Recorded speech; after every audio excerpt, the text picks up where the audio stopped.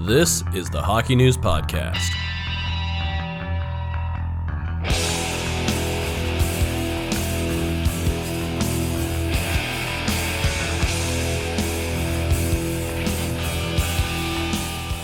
Hello, everybody. Welcome back to the Hockey News Podcast, powered by BetMGM. It's Matt Larkin here with Ryan Kennedy. And Mr. Kennedy, wanted to know about your weekend. I hear it was a bit of a hair-raising experience. It was a windy weekend in the Greater Toronto area. I had a big tree branch fall on the roof of my extension, so I had to amble up on a ladder and saw it apart and then throw it down, which was like kind of fun once I was up on the roof. But I felt like I was doing some real domestic chores this weekend. Put some real elbow grease into it. I think I have to do the same. There was a lot of debris in my backyard, some giant branches that my daughter started to pick up and wield as a weapon, which is not ideal. And I think there might be some branches that are now near power lines. So if this is my final podcast ever, it means that I tried to cut them down myself, and then I went full Clark Griswold and was badly injured. Yeah, I also watched on the weekend the National Geographic documentary, The Rescue, the one about the kids in the mine, which was really intense. It's weird because it's a story that most people know the result of. I didn't expect it to be so harrowing, but just you've been warned if you have kids. The degree of difficulty of that rescue, I did not expect it to be shown in such detail. It's pretty wild, but also incredible. So worth a watch, but just it's not for the faint of heart as well. Viewer discretion is advised. Viewer discretion advised, exactly. So we start off the podcast with some concerning news, I think, in the hockey world. I don't know about you, but I'm starting to get this weird feeling creeping up my spine, reminding me of March 2020 when you felt the pandemic, sort of the walls closing in and creeping up on everybody. And we're seeing more and more players, not just in hockey, but the entire sports world, contracting the virus. Even with vaccines, it's not like they're getting serious cases, I think, most of the time, but they're still getting it. With the Omicron variant, it's spreading really fast. We saw, I think the stat I saw this week after the Flames had multiple games postponed, 17% of the player population has landed in protocol this year. I saw yesterday in the NFL, I think it was 37 players on Monday alone went into protocol. So I kind of want to ask to start the show, do you think it's time to revert a little bit if you're the NHL? Do you have to start exploring changes? We can go into some different ideas, but do you think there needs to be a clampdown? Do we need to see fans back out of arenas? Do we need to see the protocols get stricter? Anything in your mind right now, what do you think needs to happen? Well, when I think about the most plausible channel right now, I think it's between the NHL and the players themselves. Taking fans out of the buildings at this point, obviously, health comes first, but I know that business kind of comes first when it comes to, the world in general. And, the NHL already took a huge hit, the past couple of seasons, and they're going to be digging out of that financial hole for a few years as it is. And, the players bear some of that as well when it comes to the salary cap and revenue sharing and whatnot. So it's hard for me to pragmatically see fans being stopped from coming in. I think if people are paying money for tickets, you have to think about the different areas where NHL franchises exist. There are some states and provinces that are a little more loose than others when it comes to the pandemic. So I don't necessarily think that the will is there to close buildings anymore. But what I could see is the players in the NHL getting together and say, okay, how can we protect the players as best as possible? And that obviously means, as much of a clamp down on public appearances, interactions with others as possible. I don't think you need to tell the players to be in a bubble, but I think what you suggest is don't really go out much. It's be with your family, maybe have, a little bit of extended family, keep a tight circle, maybe order in, don't go to restaurants, obviously don't go to bars, that sort of thing.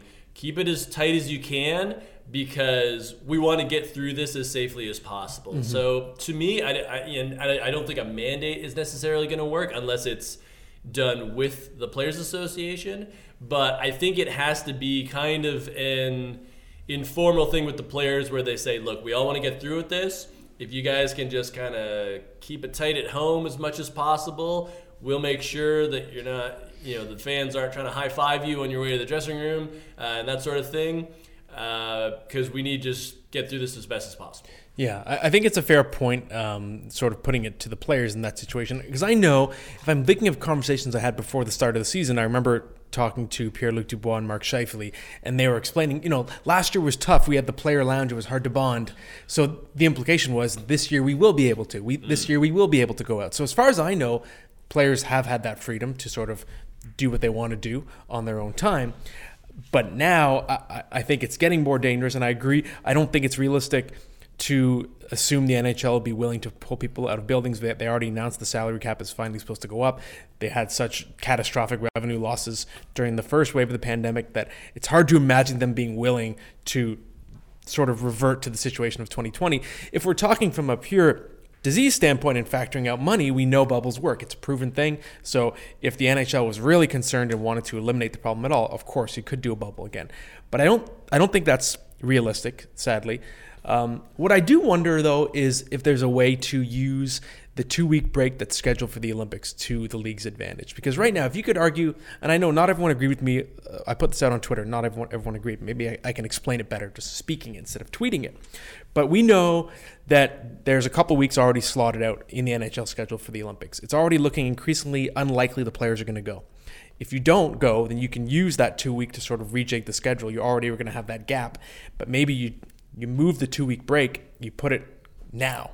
When things are really heating up, things are getting crazy, players are going to be going home to see their family, maybe you just pause the entire league for a couple of weeks, and coming out of Christmas or whatever it is, holiday season, you make players isolate for a couple of weeks, and then you come back and resume everything with stricter protocols. And players' lounges instead of going out, all those kinds of things. So you come back fresh after everyone walks away. It also takes away the disadvantages of certain teams that are getting their schedules really mucked up right now, and you kind of restart in mid-January. Or I don't know, do you like, there are so many different degrees of doing this. If it gets really bad a month from now, if Omicron's getting horrible, do you pause the entire schedule until the Olympic break ends? Because we know there are a lot of concerts, things like that are scheduled in the NHL venues already during what was going to be the Olympic break. So rejigging the schedule could be difficult. So again, I'm spitballing, of course, and I know it's easy to just come up with every sort of alarmist idea and factor out the business side of it, and that's sort of the way my brain works. It's not realistic, but if we're sort of weighing, making temporary changes that could hurt a little bit versus not doing anything and end up and maybe losing the whole season, then I think you have to consider making some drastic changes. That's what I'm kind of wondering about. The Calgary Flames had a few extra COVID cases this morning. Yes, that's right. I know, Stephen. That's why it's our lead topic. Come on. What do you take me for, man? Hey, it's new news as of recently. Okay. Sean Monahan was one of them, right? Yeah. Yes, I already selected Sean Monahan as the photo for this blog that goes with the podcast. I'm on top of it.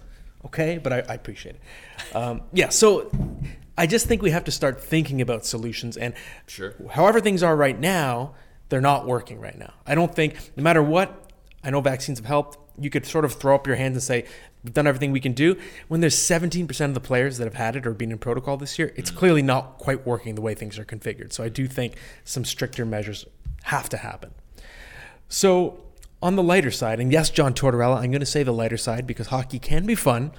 We know everyone was talking about the goal that happened last week, the Michigan team-up goal. Right. With Trevor Zegras flipping the puck over the net to Sonny Milano, who actually called for the Michigan mid-play, which is so cool. Yeah. Unless you're John Tortorella. John Tortorella, who coached Sonny Milano, or I guess benched. He nailed more benched than coached. He benched Sonny Milano in Columbus. Was not a fan of this play because he's working now as an analyst, and he explained that if you did that back in the 90s and 2000s, you'd get your head taken off. I'm not sure it's so good for the game. Basically, he's speaking Don Cherry speak, right? Something you would have heard on Coach's Corner. I'm kind of wondering, whose game is he talking about, but I'll get your take first. Do you agree with anything that John Tortorella has said about this being bad for the game, a play like what we saw last week? No. The only thing I agree with is if you tried it back in the day, you would get your head taken off. I've heard that from veteran players as well. So that is probably true. Having said that, it's so common now, and everybody loves seeing it so much, and everybody loves trying it in practice now that, times have changed. And, you can have your opinion, and I go back to I had a friend who, not in the hockey industry but a hockey fan, and he was saying how he actually likes hearing like rumors that probably aren't true and like hot takes, and to me I was like, really? Like I hate that stuff. Like I hate hot takes, but some people just sort of like the sort of Royal Tenenbaum-esque, like just sort of mixing it up, and that sort of thing. So I get that there's a place for that in TV, as long as it's not harmful in like a Mike Milbury way, as long as you're not being like hateful. And Tortorella, like it's a hockey opinion, so I'm fine with that. My problem, and this is more of an ethical thing for me, is that when John Tortorella is coaching, he openly disdains the media. But as soon as he gets fired, he joins the media, taking away a job from someone who's not a millionaire, who could use that profile to, give themselves a leg up in the industry. And then, of course, as soon as somebody offers John Tortorella a job, he bails on the media job. Mm-hmm. So I am offended by John Tortorella's actions and have been for the past decade, because I don't feel that's a very like working class thing to do. Mm-hmm. Having said that, obviously I know why TV producers would love him, because he's grumpy, but at the same time, he's like a good dude off the ice, and he loves dogs, and his players usually like him. But that's my hot take. Okay, yeah, I appreciate the hot take, and I agree with you. And obviously the caveat comes with it. We know that Tortorella is paid to be a provocateur, so he's going to, whatever the popular opinion is, he's going to deliberately say the opposite because it's going to stir the pot. But if we're sort of taking it at face value and expressing our opinion on it, obviously I disagree. The NHL historically just is allergic to celebrating itself and celebrating the fun, lighter, finesse side of the game. I don't see in what universe a play of that skill level would not be exciting or good for the game. And it's shared, it goes viral. People and others who aren't even big hockey fans might see it. It's kind of play that could attract them to the sport, seeing the level of skill. The only time I get grumpy old man is the Michigan. I prefer the Michigan pass goal to the Michigan scoring goal, because I do think the Michigan scoring goal is a little dangerous. I always worry about goalies. Maybe it's the dad in me, but I worry about goalies getting hit in the eye because the blade of the stick is so close to the head. Fair. But that aside, I enjoy high skill, exciting plays. And, if you connect some dots here, and I want to be clear, I'm not accusing John Tortorella of these things, but the type of opinion he's expressing, that's the root of the hockey culture that leads to things, if you connect the dots, like homophobia, racism. It's the idea that standing out is bad. Doing anything that makes you different is bad. So if a coach is expressing on national TV that you're going to get beat up or it's bad for the game just flipping the puck over the net, what about doing something like being gay? Or not doing something, but just being a gay member of a team? And that type of thing is seen as even more of an outsider. So if you have people expressing disdain for just exciting hockey plays, it's not hard to understand why people who are different, not traditional hockey players, are afraid to exist in that environment, right? So I just think it's an example of the type of hockey culture we need to get rid of, the idea that you can't stand out, you can't have different interests, you can't have finesse, you have to be the same as everybody else. The conformity is a big problem in the game, and I think this type of opinion, it just perpetuates that. So Connor Bedard, 16 years old, joins Shane Wright on Team Canada at the World Juniors, and Bedard is joining very elite company as a 16-year-old. The only others to do it for Team Canada: Wayne Gretzky, 1978, Eric Lindros, 1990, Jason Spezza and Jay Bouwmeester in 2000, Sidney Crosby 2004, Connor McDavid 2014. So it's obviously very exciting. There are have been mixed results in the past for players that young being on the team. So I'm curious, obviously you're much more plugged into the prospect scene than I am. What do you think we should expect from Connor Bedard at the World Juniors? Well, I look at Connor McDavid's 16-year-old tournament as a good kind of baseline. He had 4 points in 7 games. was playing a depth role. Brent Sutter was the coach, obviously a veteran World Junior coach at the time who had won a bunch of golds for Canada in the past. But that team ended up losing the bronze medal game to Russia. Anthony Mantha and Jonathan Drouin were kind of the big guns. They had a great defense corps. And it's funny, I remember because I was covering that tournament in Sweden. That's when Matt Dumba told me that the guys were calling Aaron Ekblad Shrek because he was such a big guy. But I digress. McDavid, he was a little noticeable in the tournament, but it was the next year when he was really kind of the marquee guy and the go-to guy on that Canada team. With Bedard, it'll be interesting to see how they deploy him, because when I look at this lineup, your obvious top two centers are Shane Wright and Mason McTavish. Does Connor Bedard play center, or do you put him on a wing in a scoring role? And, how high is his role? Because you have some pretty elite wingers on that squad too. And again, you have 19-year-olds.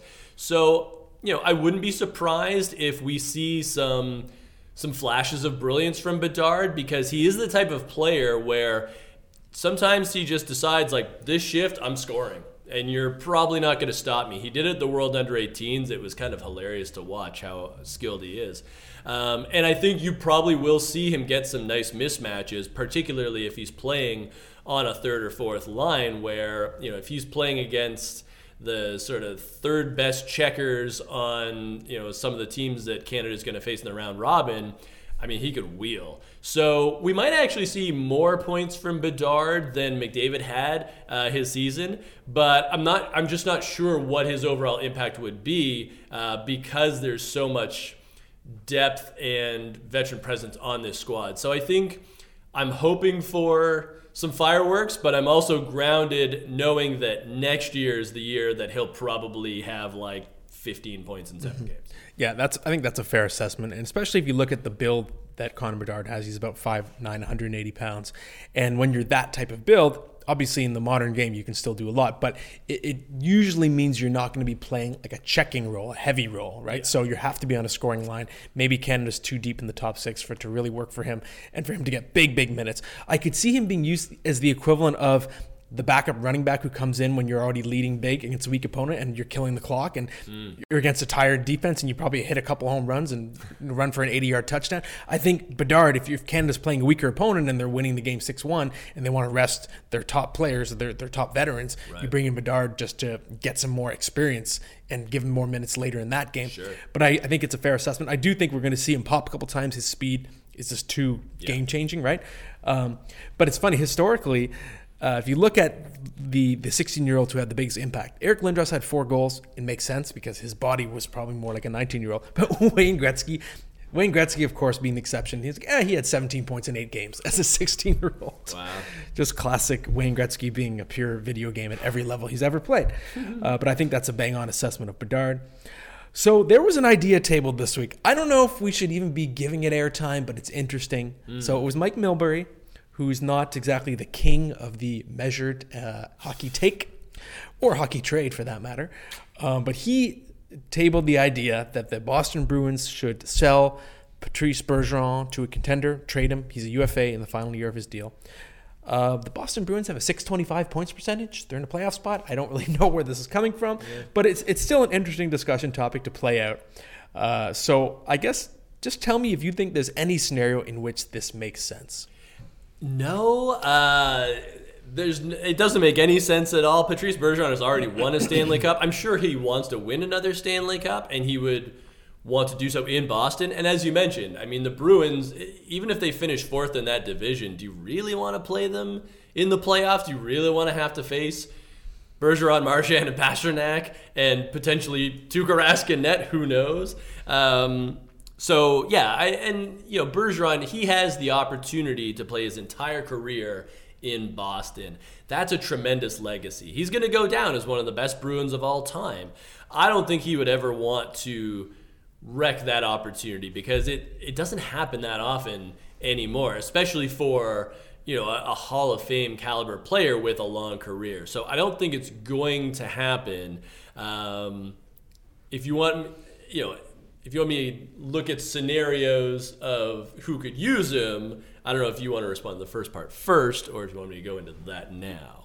Yeah, I guess we'll play a little tennis here and bat it back and forth. But I agree. He is going to be Bruins royalty. He already is. He is third all time on the franchise games played list behind just Ray Bourque and John Busick. He's fourth in points. We obviously know he's a first ballot Hall of Famer.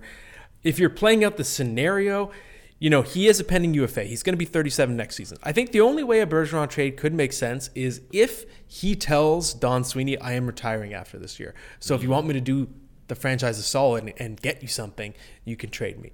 That said, even under that scenario, Bergeron, his modified no trade clause is very limiting. It's just a 3-team trade list, not a no trade list. It's a trade list. So you can trade me to one of these 3 teams, and we don't know what those teams are. We don't know if those are teams that are in contention. If you'd be willing to adjust it, so it's very unlikely. But I think that's the only scenario that would make sense if he just wants to go out by doing the franchise a solid, knowing he's going to be back. Knowing he's going to be gone. Right. But also, the only way that scenario makes sense is if Boston's out of contention, which they obviously are not right now. So, but yes, I'd like to hear hypothetically where he would fit. Okay, so couple of options here. The most obvious one is the New York Rangers, but the caveat with that one is, yes, they have the cap space, but do you really want to mess with the chemistry you have in your top 2 lines? Because Strome and Panarin have such great chemistry, and then you have Zibanejad, who's so good on that top line.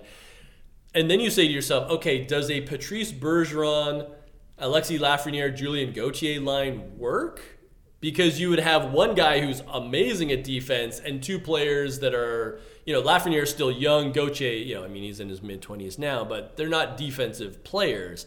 So do you get the best value out of Bergeron playing him with 2 younger guys that don't have the same portfolio? I'm not sure. But, if you can get Patrice Bergeron, I feel you probably make it work. Same kind of goes with Edmonton, where, you could probably move Ryan Nugent-Hopkins back to the wing where he played some last year, and then you have obviously Bergeron on the second line. But the team that I think would actually work in this fantasy land where Patrice Bergeron is traded is Nashville, because they're not deep down the middle, but they are a really solid team, and they're playing very well right now. So if you had Patrice Bergeron in your top 6, you could obviously move Colton Sissons down on the depth chart. And, you come up with a trade where maybe it's like Matthew Benning and Luke Cunnin. Matthew Benning played his college hockey at Northeastern in Boston. It makes the money work a bit, although Nashville's in a pretty decent spot cap-wise. But, that's a scenario where if Patrice Bergeron wanted to be traded and he was willing to go to Nashville on this 3-team trade list, that one would make sense to me. Yes, and it's telling how many qualifiers there are there. It's like, so many qualifiers. All these things happen, this exact sequence. I do think it would make sense if you deployed Bergeron. So the Rangers example, I think, is a good one. If you used him the way the Habs used Philip Deneau, where they roll 3 lines, and then the Deneau line's job was just to erase other stars. Yeah. So you could put, Patrice Bergeron with Barclay Goodrow on a line, and all they do is just erase every other team's best forward. I think that would work. That said, it's not happening unless the Bruins go on just a sudden skid. Because I do think, we said before, we think they're nearing the end of their contention window. Maybe this is it, because Bergeron could retire after the season. But that's all the more reason to give it one last shot, because we know the Bruins, their experience, their talent, they're only a couple years removed from making it to Game 7 of the Stanley Cup Final. They have lost some players from that team, of course, but they're still pretty potent. And again, like, if the Bruins finish 8th and get the Leafs in round 1, who are you picking to win that series? Come on, right? On the darker side of things, so there are a couple really scary incidents. They're hard to watch, and as a concussion survivor myself, they were pretty scary to see. Jujhar Khaira on the Blackhawks took a devastating hit from Jacob Trouba. We had Jacob McDonald take a massive hit from Ryan Lomberg as well. Colorado got hit by Lomberg of the Panthers. And in both cases, the hits, they were really scary to see. They resulted in pretty significant brain trauma, players being stretchered, taken to the hospital, but they were clean. I know a lot of people don't want to say that. They didn't agree on Twitter, but there's my response is always, let me know when the person gets suspended. They don't, because the hits were forceful blows delivered to the chest. We can get more into the nitty-gritty of what constitutes legal. But before we do, I want to give you the floor first. And Do you think that these incidents, just given the level of violence to those hits and the fact they were clean, is that problematic? Does it mean that we have to sort of consider making some changes to the rule book? Well, I mean, I'm open to hearing what those changes might be, but I'm kind of worried that you would legislate too much into the game, and there's always sort of a butterfly effect when you do so. And part of the reason that we're seeing these enormous clean hits is because the game is so fast these days. The athletes, everybody can skate, and then you have these big, strong players that are very good at laying the body, and they have the hockey sense. They know their angles. I would also say that we've caught up so much since the 80s and 90s when it comes to head trauma that guys are getting stretchered off now that they probably wouldn't have gotten stretchered off 20 years ago. People would have just said like, oh, you had your bell rung, you'll be fine.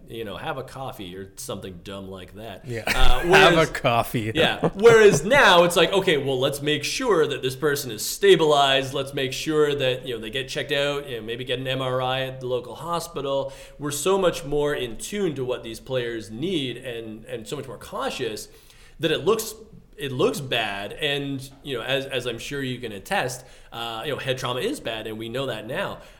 My question is like, what do you do to make sure that the game doesn't get bogged down? Like, you don't want to make the game slower, and I'm sure that like with football, I know the NFL has had a lot of rule changes over the past sort of 5 years, a lot to do with protecting the quarterback and things like that. But there's always that push and pull where you don't want to muck up the game too much, but of course you want to be safe. So what are those steps you can take to deal with, as you mentioned, clean hits? Yeah, it's a tough situation to sort through. And the angle I'm coming from here, I hope I don't sound condescending to hockey fans and readers, but I'm trying to explain it as like someone who I'm almost like a parent in this scenario when I'm debating this with people on Twitter. Like it's my job to know the stuff. It's literally what I do all day. So trust me when I say that your issue you're having, people are angry at the league. They're angry at the Department of Player Safety. They're angry at the officials, but they're not. What you're angry at is the rule book. I don't think people understand. There are issues with the rule book because whether it's the officials, the DOPS, they're confined to what's in the rule book too. That's the only thing they can punish. And when a hit as devastating as Trouba and Kyra happens, if it's legal in the rule book, what can you do? It doesn't matter how violent it was, it's legal. So if you want to change it, you have to change the rule book. And I think there are a few things that get misunderstood. People say, look, he hit the head. The rule book says, it does not say the first point of contact. It says the principal point of contact, aka the part of the body that absorbed the most of the impact, or the largest part of the impact, right? So people play the freeze frame game, I call on Twitter, tick, tick, tick, trying to screenshot the exact thing that confirms their argument, which is just a load of BS. It makes no sense. Anybody can do it in a way that favors their argument. And it's always a race to see which body part got hit first. That doesn't matter. That's not what the rule says. It's not first point, it's principal point. So that's one thing I think that people need to understand. Also, as a result of what's in the rulebook now, incidental head contact is allowed, a really forceful blow in the chest that makes the head snap back or clips the head. We might not like it, but that's the rule right now. And I always go back to 2010 when Matt Cook hit Mark Savard and essentially ended his career. It was a devastating hit. People were really up in arms. The rulebook didn't have anything specifically prohibiting that type of hit at the time. And what happened? It was amended. Rule 48.1. And now the type of hit that Cook threw would be suspended instantly today. So if you want to make that change, you have to go into the rule book and, for example, to follow what Ken Dryden has been suggesting for years, make every version of head contact, including incidental, illegal. There would be some drawbacks to it. Like you said, it would make players more cautious. But at the same time, and I know I was talking to the NHL director of officiating, Stephen Walcom. We were talking about cross-checking, but he was saying that you do over time, it sort of does get baked into players' minds, and they start to conform and behave differently, and it kind of just it sort of gestates in their brain. So I do think you would see gradually players learning to hit differently, right? It's the same with the whole idea of the chunky stop sign on jerseys when you're playing house league. It's to sort of bake it into your brain to not hit players from behind. So, and I do think you don't see as many of those. So I do think I'm personally more optimistic than most that if you made that change, you would long-term see fewer concussions. And yes, you would get a lot more penalties in the short term. It would be some serious growing pains, but I think it would keep players safe. At the same time, as long as it's a contact sport, played at the speed that it is, like you said, it's unavoidable. There will be concussions because collisions on the ice are like car crashes these days. Yeah. That's how fast the players are skating. So let's do some listener mailbag questions. We have a few from some of our most frequent visitors to the mailbag. First one is from Beach Life for Me. Beach Life for Me wants to know, will Arizona pull up the stakes and bolt from Phoenix? Of course, Gary Bettman is going to vehemently deny the idea of relocation. In terms of having various off-the-record conversations, or not off-the-record, I should say, anonymous conversations, I still think the temperature suggests that Arizona's out of here. It looks like, are you winking at me? It looked like Ryan was winking at me. I was like, wait, what does he know? What does he know? It's like the Seinfeld episode with George and the lemon. Yeah. I'm still skeptical of the idea that this team is going to be staying. Obviously, we know Glendale was ready to lock them out of Gila River Arena, $1.3 million in unpaid state and city taxes. I guess they've been paid, so the debts have been settled. What I have to ask, and I've said this many times, just why? Why do we have to keep letting this franchise limp along? They average 12,000 fans a game. I don't understand the attachment that Gary Bettman has to Arizona in particular. It's okay. We saw the Thrashers relocate before. It's not a loss. Like, it's the relocation of the Thrashers is a success story in terms of how much the Jets flourish as a franchise. So why not go deeper down the road, exploring with Tillman Fertitta the idea of a Houston relocation? I don't think Quebec City makes sense, even though we know there's going to be some more discussions there. That would be more from an expansion standpoint. But if we're looking at the geographical configuration of the divisions, Arizona's already moved to the Central, right? So they're already primed to be taken over by a Central time city. Houston makes a lot of sense. So will Arizona pull up the stakes and bolt from Phoenix? I'm going to say yes, even though the NHL is denying it. That's my prediction. All right, so I'm going to put on my evil businessman hat here. I'm saying they're not leaving. I think there's a master plan, and here's what I will put to you. Alex Morello, the owner of the Coyotes, he's different from a lot of the owners they've had in the past in that he actually has money. He has a lot of it. He is a billionaire. So, when it came to the taxes and everything with Glendale, it's not that they didn't have the money. It's just that they didn't give them the money. And again, this is my businessman succession, sort of vibe on this. It's not that they don't have money. It's like there's some brinksmanship going on here. Obviously, the relationship between Glendale and the Coyotes has been fraught for more than a decade now. I think they're going to stay in state. Where they play is sort of the multi-million-dollar or even billion-dollar question.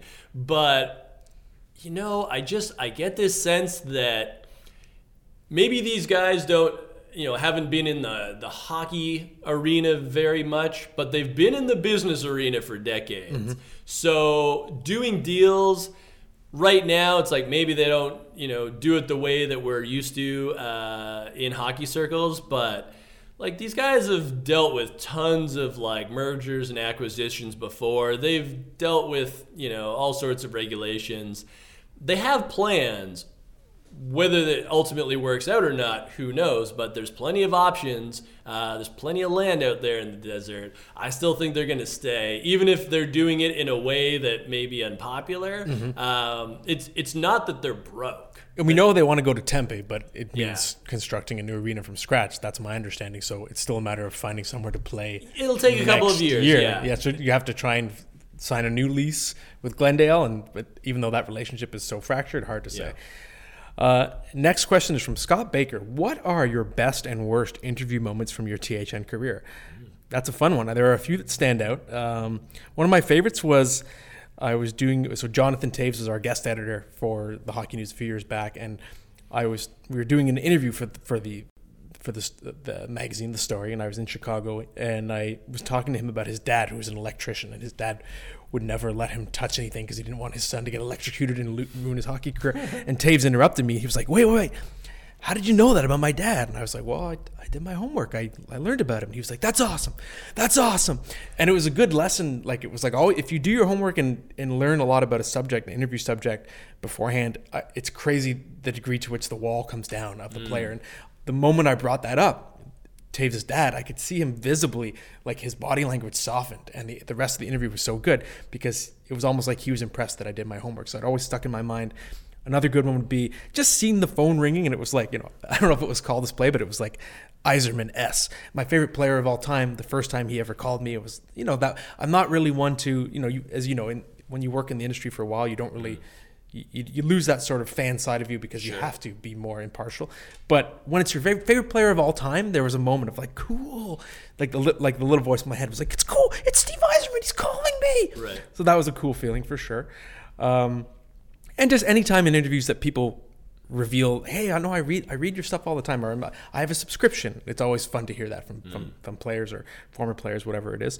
On the worst, okay, I'll do my worst after. You do your best, and then I'll do my worst. Okay, yeah. So I have a couple of different ways. There's like the really funny ones, like Kirill Kabanov at the draft combine when he was explaining why he got kicked off Russia's World Under-18 team because he took like a peanut off the coach's desk, and it wasn't even his desk, it was just a table in some room, and I only took one. Kabanov was always awesome. Early Nail Yakupov. He was always fun to talk to. He always gave us great interviews. More recently, I think this was maybe like 2 years ago now, I did an article for the magazine where I was just getting like the best advice from different people in the hockey world. That was good. So Scotty Bowman was one of them because I figured like who knows more than Scotty Bowman, right? So Scotty Bowman was excellent, taking it all the way back to his days with the Montreal Canadiens when he was first coming up. And then Lou Lamoriello was part of that as well. I got great stuff from Lou Lamoriello, which ironically tied in Scotty Bowman because he looked at what Scotty Bowman had been doing when he was coming up and incorporated that into sort of how he developed his sort of hockey culture, I guess would be the way to put it. And then, anytime you get to spend a lot of time with a player, I remember we used to do a special magazine called Fully Loaded, and we went to Matt Duchene's parents' house in sort of cottage country in Ontario. And, we did like a photo shoot where he was like wearing, at the time, a Colorado Avalanche jersey. And, he was just sort of showing us around, like he had like a little like workout area in the basement, and, he was playing guitar and he had a drum set, and just being able to hang out with him for that time was really kind of fun because you saw his motivations, you saw where he was coming from. So I would say those were some of the best that come to mind for me. Those are good ones for sure. On the worst, there are a few for different reasons. Like there's one, it was when Ron Wilson was coach of the Leafs. There was a post-game presser. I was pretty new. I asked the first question, and it made him so mad that he just walked out. And so I ruined the press conference for everybody. And I was like, oh, sorry, everybody. There was also one. It was at the NHL Awards when Henrik Lundqvist won the Vezina, and that was the first time I covered the awards. And I was trying to find an angle. I feel like I've told this story to someone, but like I tried to push an angle like European players won all the awards, and I asked him a question. He just looked in my eyes and was like, I was like, does this matter? And he was like, no. And he was like disgusted. He was like, well, you idiot. He was right. Like, why did I ask that question? It was such a dumb angle. It made no sense. I was forcing it. So it was a good lesson. Don't force a story angle that isn't there. There's one too where Mike Camilleri scared the bejesus out of me because I asked him, it was a TV interview, and I was like, he just signed with the Devils, and I was like, oh, did you get to the Jersey Shore? And he was like, why Jersey Shore? Because I'm Italian? Are you stereotyping me? And I was like, no. And he was pulling my leg, but it scared me. And the last one, so often for advice or background on stories, someone I call fairly often is Craig Button, because he's been around the industry for a long time. He's a friend of the show. But one thing that's funny that always happens is if I'm calling him about something, a certain idea, he'll never just accept the fact that, hey, because I'm pitching the story, it's a thing. He'll often just shut it down, be like, no, this is not true. Why does it have to be true? It's this, and he'll rhyme off all these things, and I'll be like, damn it, Craig, you blew up the story. You're like, I guess you're right, but this ruined the story. So good on him, though. He's not just willing to accept whatever the questions are. He'll always challenge, but it always sort of blows my mind and makes me go back to the drawing board, which is a fun challenge. What did you ask Ron Wilson that made him so mad? I don't know. I forget. Maybe it was like, why didn't you play so and so in this period? It was like 11 years ago, so I don't know. But it's like the very first question, and he's just like, "See you." Yeah, he said it, like he answered it. He answered in like 1 or 2 syllables, and then just turned and left. And I was like, whoops, sorry. Yeah. What about you in the worst category? All right, so worst category. The first one that comes to mind is Brad May when he played for the Leafs, which is obviously the end of his career. I wanted to talk to him after the game about just sort of like changing momentum and like, being that guy that can help out physically. And he was just like, I don't really do that. It's like, oh, okay, cool. Is he admitting he was useless or something? Yeah, great guy for I the don't room. know. Like, it's like I don't do my job. It's like you're not there to score. So yeah, it's just sort of like, can't you just like, you can say something, can't you? Like, how hard would that be? So that was sort of like a weird one. And I can't remember who it was, but there was somebody on the Penguins who I wanted to ask about Chris Letang coming back. And it was another like sort of rugged defenseman. And it's like, oh, you guys excited? Like Chris Letang's coming back. And he's like, I don't want to talk about that. It's like, wow. Jeez, was you don't want to Letang? talk about the teammate? And it wasn't like Letang was replacing him in the lineup. I was gonna say that was my thought. Yeah. So that was like an odd one. And then the one that was sort of like funny was that for like several years I had like a pitched battle with Russian World Junior coach Valery Bragin. Oh yes, that was so weird. Definitely understands English but pretends that he doesn't. And so and then I was at the point where it's like, well, I'm asking him questions anyways because that's my job here. But then over time, like I think we kind of had an understanding, and he would actually like give me answers. And I think the last time I talked to him was about like Vasily Podkolzin, and he was a huge fan of Podkolzin, so got great stuff from him off of that. So all's well that ended well. But for a couple of years though, at the World Juniors, it was like really like testy, which was like amusing in retrospect. Mm-hmm. I always like telling these kinds of stories, so I have one more quick one where Ryan Kessler really messed with my head as well, where he was on the cover of like, I think it was NHL 2K or something, and I was talking to him about it, and I was like, with the rival being EA Sports, and he was like, what's that? I was like, the EA Sports game. He was like, I don't know what that is. I'm like, NHL 94. He's like, what's that? I was like, are you kidding me? NHL, and he interrupted me. He was like, dude, I'm just messing with you. Nice. But I was like spazzing out, and he really got me. Yeah. NHL 2K11. 2K11, that was the one. Okay, so that was, I guess, 10 years ago. Okay, last question is from Ralph Wiggum. Favorite song when you were 10 years old? Hey, no judgment here. I was 10 years old. I was really big into Ace of Base. I was 10 years old in 1993.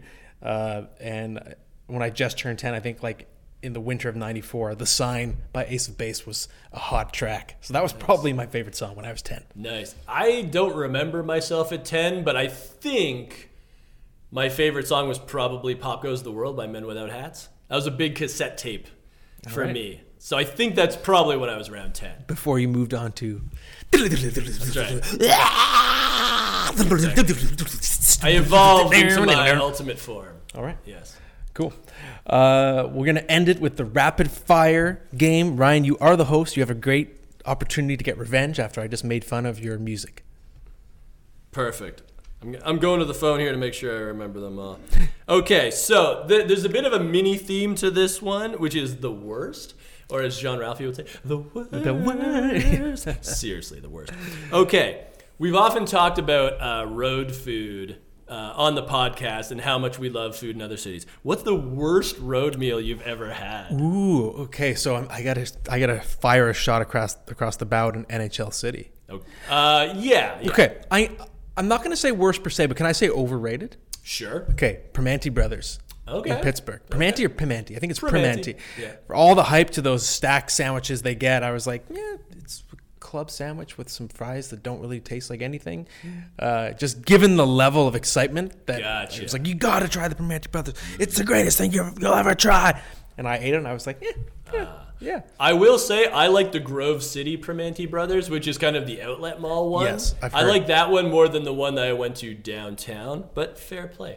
My worst one, this was when the draft was in New Jersey, just coming out of the lockout, so it was a one-day affair. But I was there with Ted Cooper, who was our video editor at the time. The first day we went to Dinosaur Barbecue, which is awesome, and I love Dinosaur Barbecue. But the second day, because it was the actual draft day, there was a bunch of fans around. Dinosaur Barbecue was packed. We didn't have time to wait because we had to go work. So we went around the corner to some sports bar that I don't even remember the name. It might not have even really had a name. But no matter what kind of sandwich you ordered, it all came on a hot dog bun. So it's like I had like a chicken parm and like, Ted ordered something completely different like a Philly cheesesteak, but they both came on hot dog buns. And my fries were mismatched. Weird. Some were crinkle cut, some were like shoestring. So it was almost like they just took like whatever bags of frozen fries they had and tossed them all in at once and served them. That's awesome. So that was my worst one ever. Okay. Second, who wins in a non-NHL Olympics this year? I'm going to say Olympic athletes from Russia, whatever they're calling themselves now, because they can draw from the KHL. And Every team can. Yeah. True. Yes, It's not but- a Russian only thing. No, but obviously they're going to get a stronger contingent. It's the same reason why they won in 2018. It's a boring answer, but I think, I'm honoring the game by giving my most accurate answer. Nice.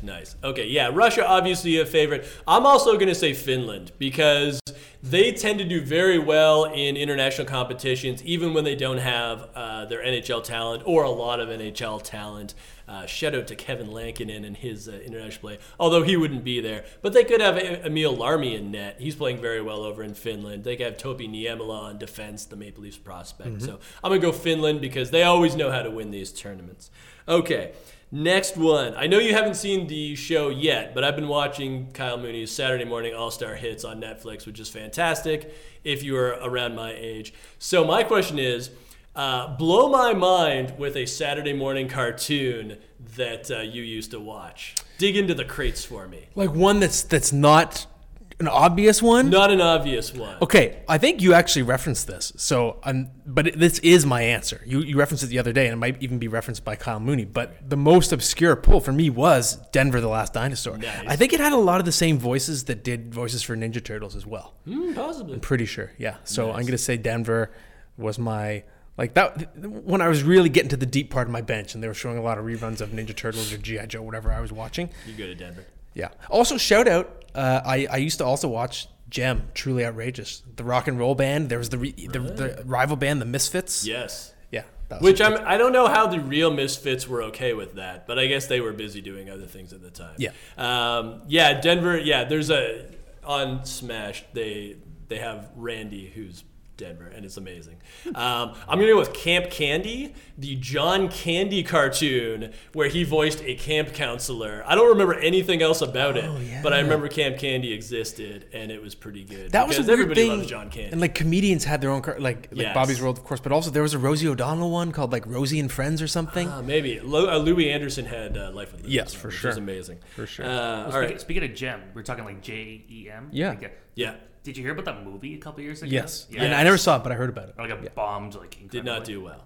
Yeah. It went against the original spirit, I gather. Okay. Worst Weezer song ever.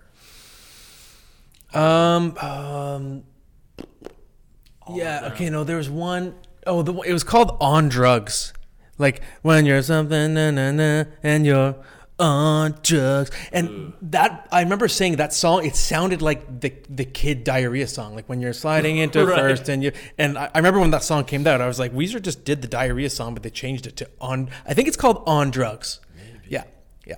Nice. I'm going with Beverly Hills because A, it sounds like they're trying to be the Steve Miller Band, and B, they were already like millionaires when that song came out. They could live in Beverly Hills, and they would be readily accepted. I'm sure people in Beverly Hills probably actually still like Weezer. So complete hypocrisy and doesn't make any sense. So that's my vote. Final question. This is completely out of left field. I don't even know how I came up with this, but which classic movie monster do you think would be the best at playing hockey? I'm gonna say maybe the Invisible Man, because you're just gonna see the puck's just gonna be like because the puck, you'd think the puck was going one way, but you don't know if it's his stick or whether it's his body, so you could have no real sense of what he's doing with the puck. But the stick's not invisible. Yeah, that's true. But then he could drop his stick. When he plays defense, he'd be way more dangerous with no stick. Right. Because he could just blow people up could with hits, clutch and or grab like blindsides, no one's business. and he'd never get suspended because there'd be no evidence to show what what part of his body, or whether he threw an elbow or anything. So I think I'm going to say Invisible Man. That's a pretty good answer. Part of me thinks Dracula, but then like opponents could just kind of like wear garlic, and that would, render him. And he'd be terrible in matinees. Hey, exactly. Yeah, no day games, so he'd never be on NBC. Well, they don't have games in it anymore. I'm gonna go the Wolfman, power forward. Because Frankenstein, no mobility whatsoever. Frankenstein would have been great in like the early '90s. Yeah, stay-at-home defenseman. A real Chris Tarian type. Totally. But I'm going Wolfman, power forward, and obviously has like a lot of grit and aggression to his game. That's the worst rapid fire. Thank you for that. I like Rhino from Spider-Man. Like literally, like he get a lot of penalties because he's just not a classic, classic movie villain. Mummy would be interesting too, because there'd be complaints to Kay Whitmore that he's wearing too much padding. True. He has to get his reps measured. Yeah. Big minute muncher, but really slow. Yeah. Okay, so if we did then the TV stuff, then we could throw in Rhino, but. Yeah. Because like he literally would he'd get a lot of penalties. He'd be stabbing everybody on the ice. But then also like in the most recent movie he was in, Amazing Spider-Man 2, he has like rocket launchers and stuff. So he would just blow up everybody. That might not be up to code. But see, this is the age gap. We're not talking about any monster in a movie. We're talking about the Universal Studios classic movie monsters, which is like Dracula, I'm not 45 werewolf. years old, Exactly. Right. We're dating ourselves here. But that was a good rapid fire. Thank you, Ryan. Thank you for watching and listening, everybody. That is the end of this podcast.